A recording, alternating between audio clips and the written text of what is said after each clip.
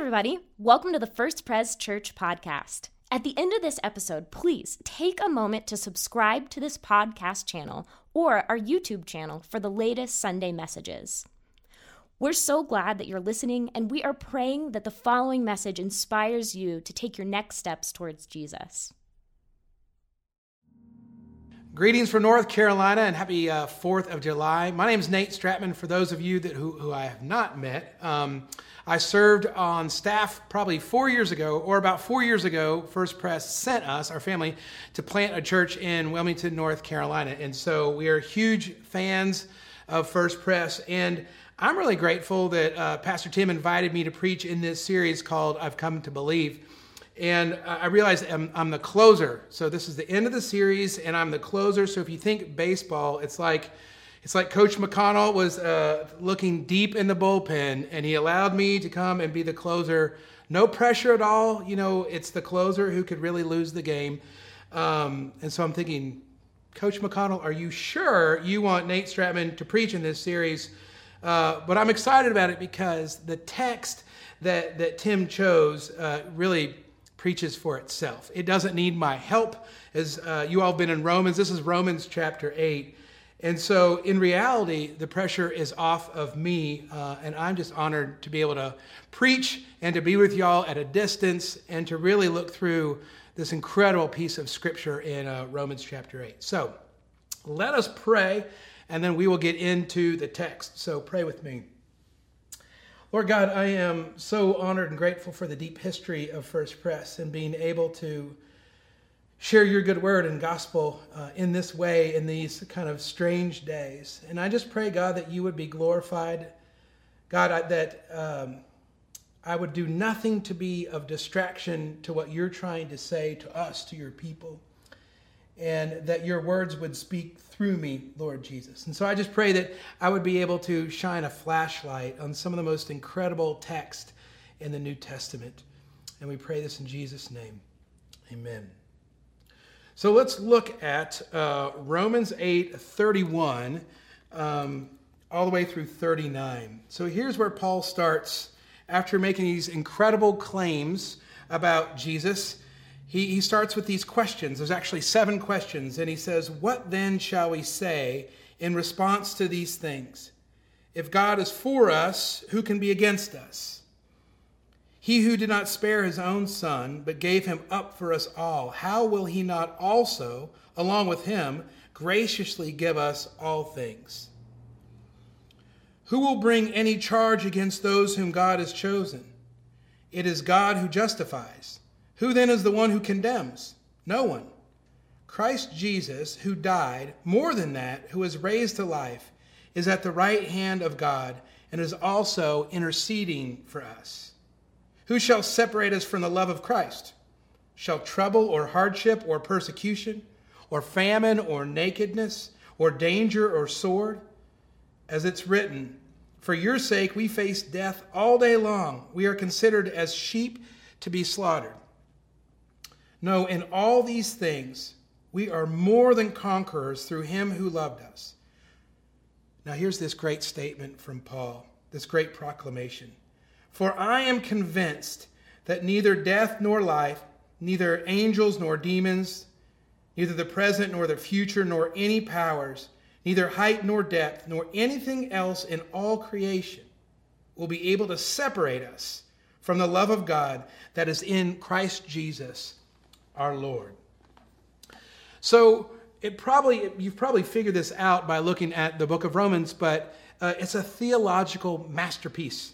The first part of Romans is it's doctrine. It's like you're in the classroom and Paul is laying out this incredible framework to gather or to grasp God's grace.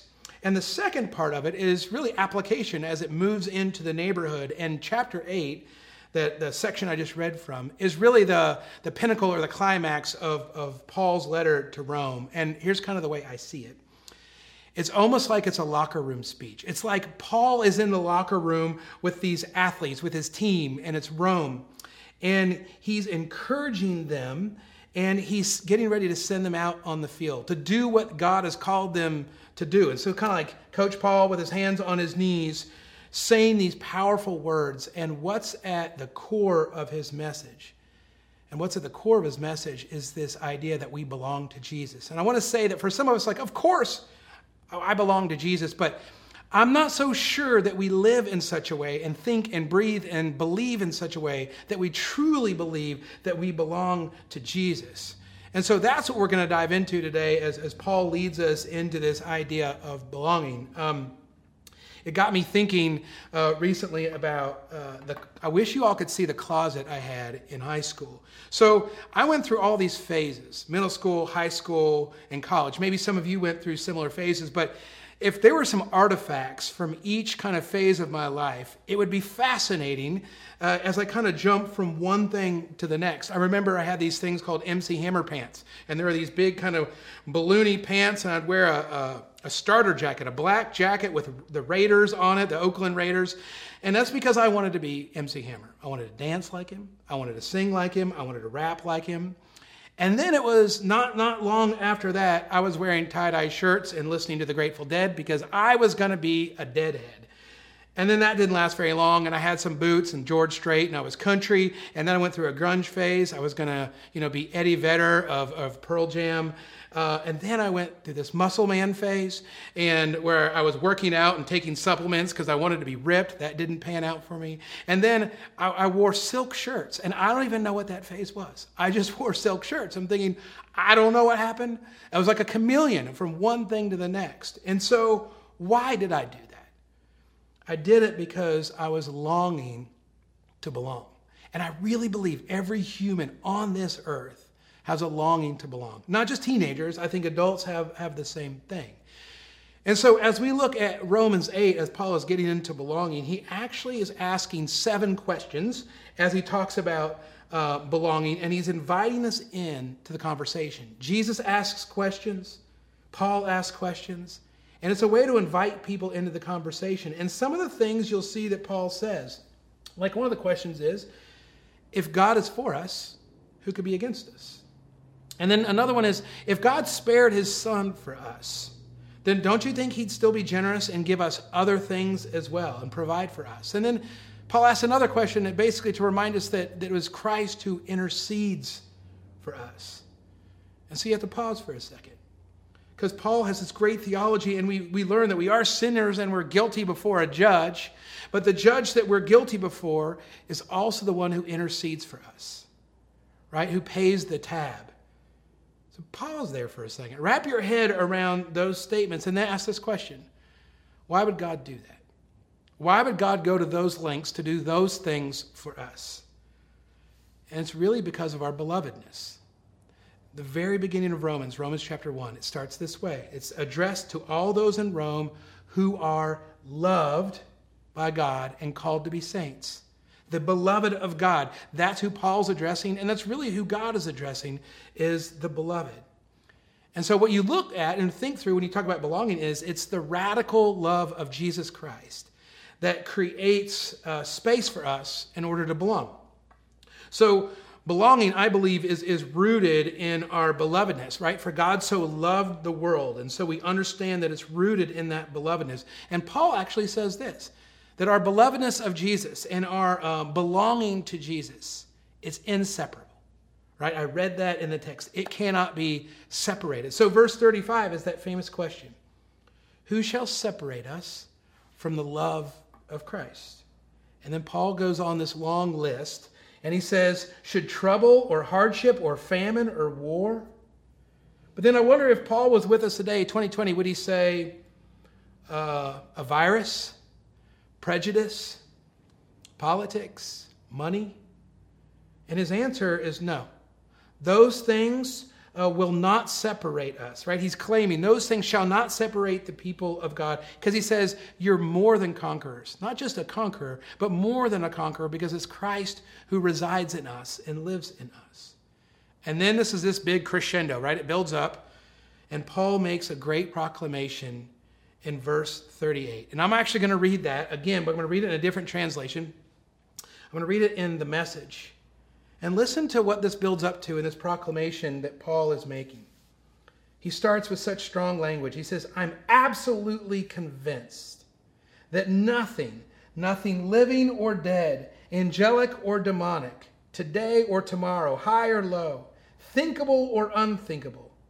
Absolutely nothing can get between us and God's love because of the way that Jesus, our Master, has embraced us. Because of the way Jesus, our Master, has embraced us, called us his beloved, nothing will get between that. And Paul goes as far to say in Romans chapter 4, and I love this, he says, whether we live or whether we die, we belong to Jesus. Now, can you say that? Can I say that is a bold statement rooted in truth. Whether I'm living or whether I'm dead, I belong to Christ.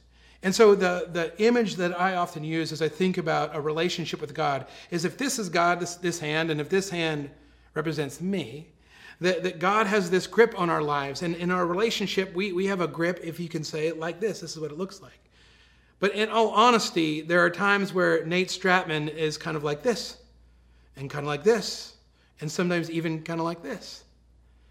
But this never changes, right? The grip of God on our life never changes. It cannot be separated. And I think what we struggle with when we think about our relationship with God is some of our human relationships kind of feel like this. But that's not what it looks like in a relationship with God. Even if we do this, God's grip is still on us. And so here's the prayer. The prayer for me, the prayer for you, the prayer for my children, the prayer for really anyone I come into contact with, is that you and I would be as convinced as Paul is about what it means to belong to God and how it cannot be separated by any force or anything in this world. So the question I've been asking is, as we read this really strong text, why are Paul's words about belonging so crucial right now? So to Christ followers right now, 2020, with everything that's happening in our world, why are these words so crucial and helpful? And here's the first thing. As Paul is talking to the Roman church, incredible persecution, awful persecution is right around the corner for the Roman church. And so for us, we have to ask, could a hardship be around the corner for me, for my family, for the American church?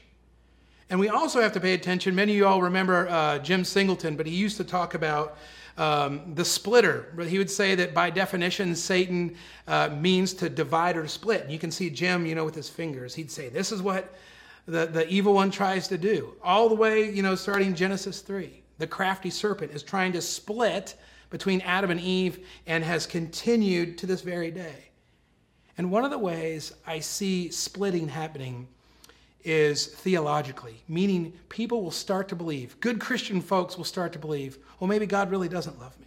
Maybe his love can be separated from us.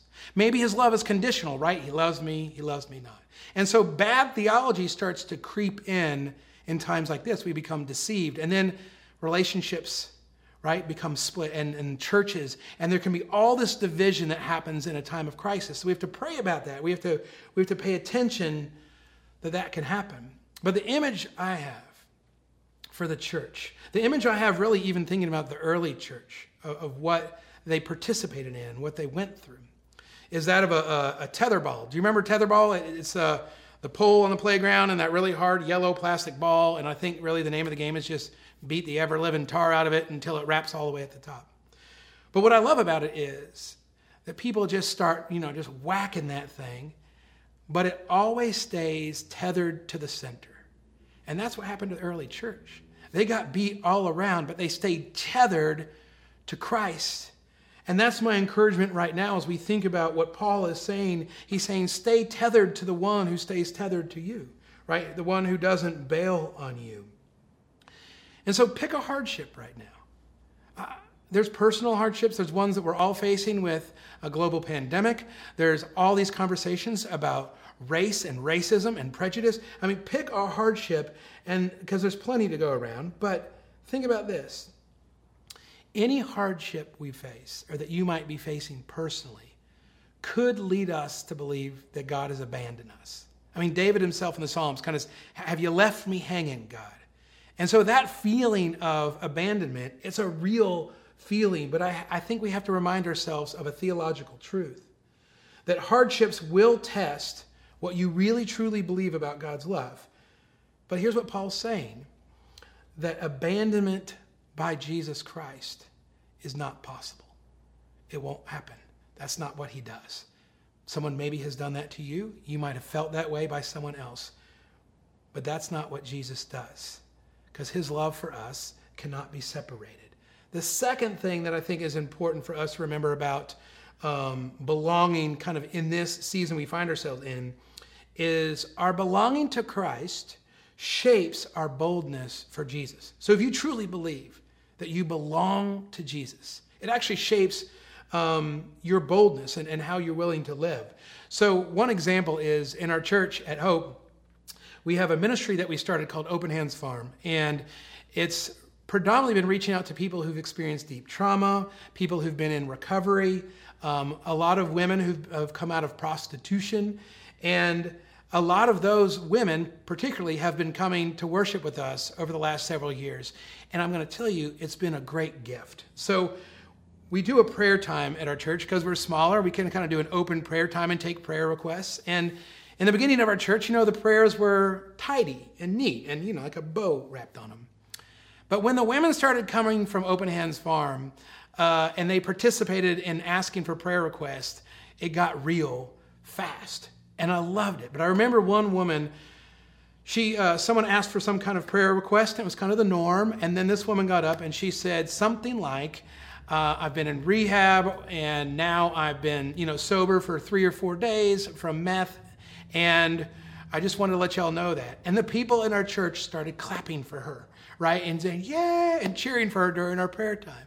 So after the service, I kind of chased her down before she could get away. And I wanted to tell her, thank you so much for just your authenticity, your honesty, being willing just to even mention past mistakes. And I just want to thank you for that. And she looked at me kind of like a duh look of, what else? What other option do I have except to be honest?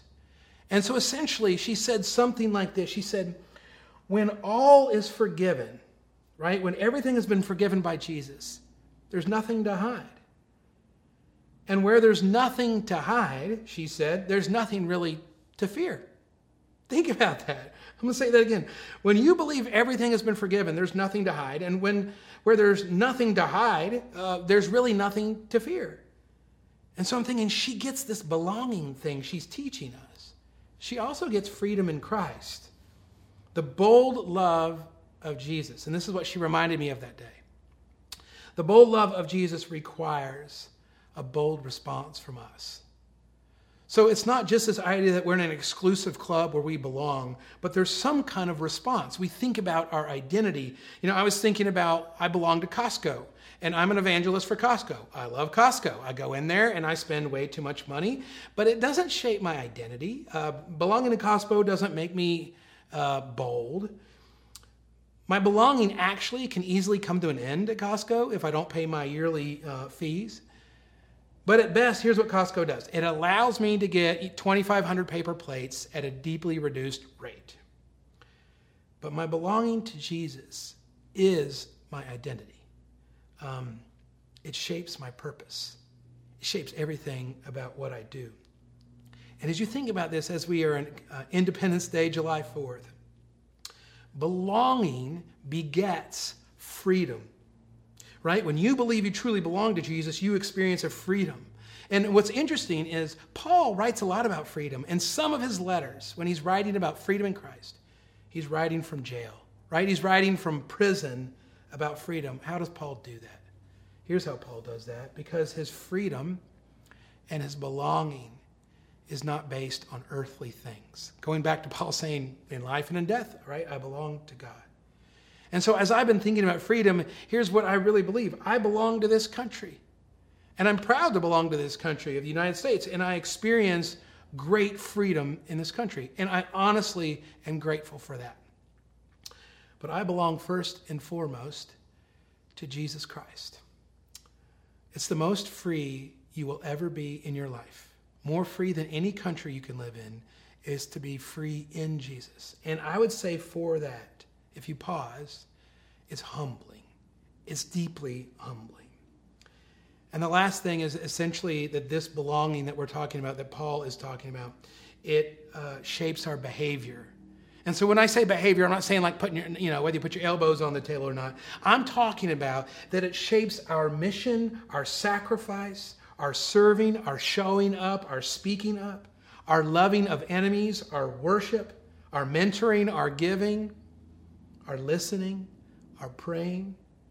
All those things as Jesus followers are deeply rooted in the inseparable love of Christ.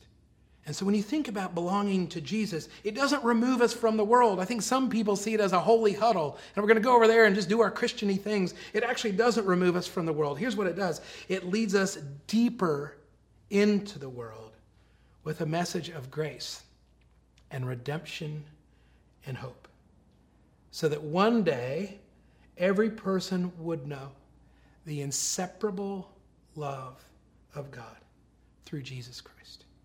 Amen. I was looking at this journal that you all have been doing that was sent to me. And as you think about your story, your greatest story, and if you haven't done this, I encourage you to at least go to the very last page, because this is what I'm going to end on. The last page is one of the greatest statements of faith, I believe, outside of Scripture. And it's the old Heidelberg Catechism. The very first question is this: what is your only comfort in life and in death? And I love just the first sentence of the answer. That I belong, body and soul, in life and in death, not to myself, but to my faithful Savior, Jesus Christ. So church, First Pres, go in that truth with that conviction that you belong to Jesus, and there is nothing that can separate it. Let's pray. God, there are truths that we have heard our entire life. And my prayer is that this truth would sink deep, because there are so many implications that if it's true that you love us in an inseparable way, that nothing can get between it, not even death, then it shapes how we worship, how we live, how we breathe, how we love, how we serve. God, we thank you for this powerful message. And may we have the conviction that Paul has when it comes to your love. It's in Jesus' name we pray. Amen. Hey, once again, thanks for listening. If you live in the Colorado Springs area, we would love to meet you on a Sunday morning. To plan your visit, head to our website at firstprescos.org. That's FIRSTPRESCOS.org.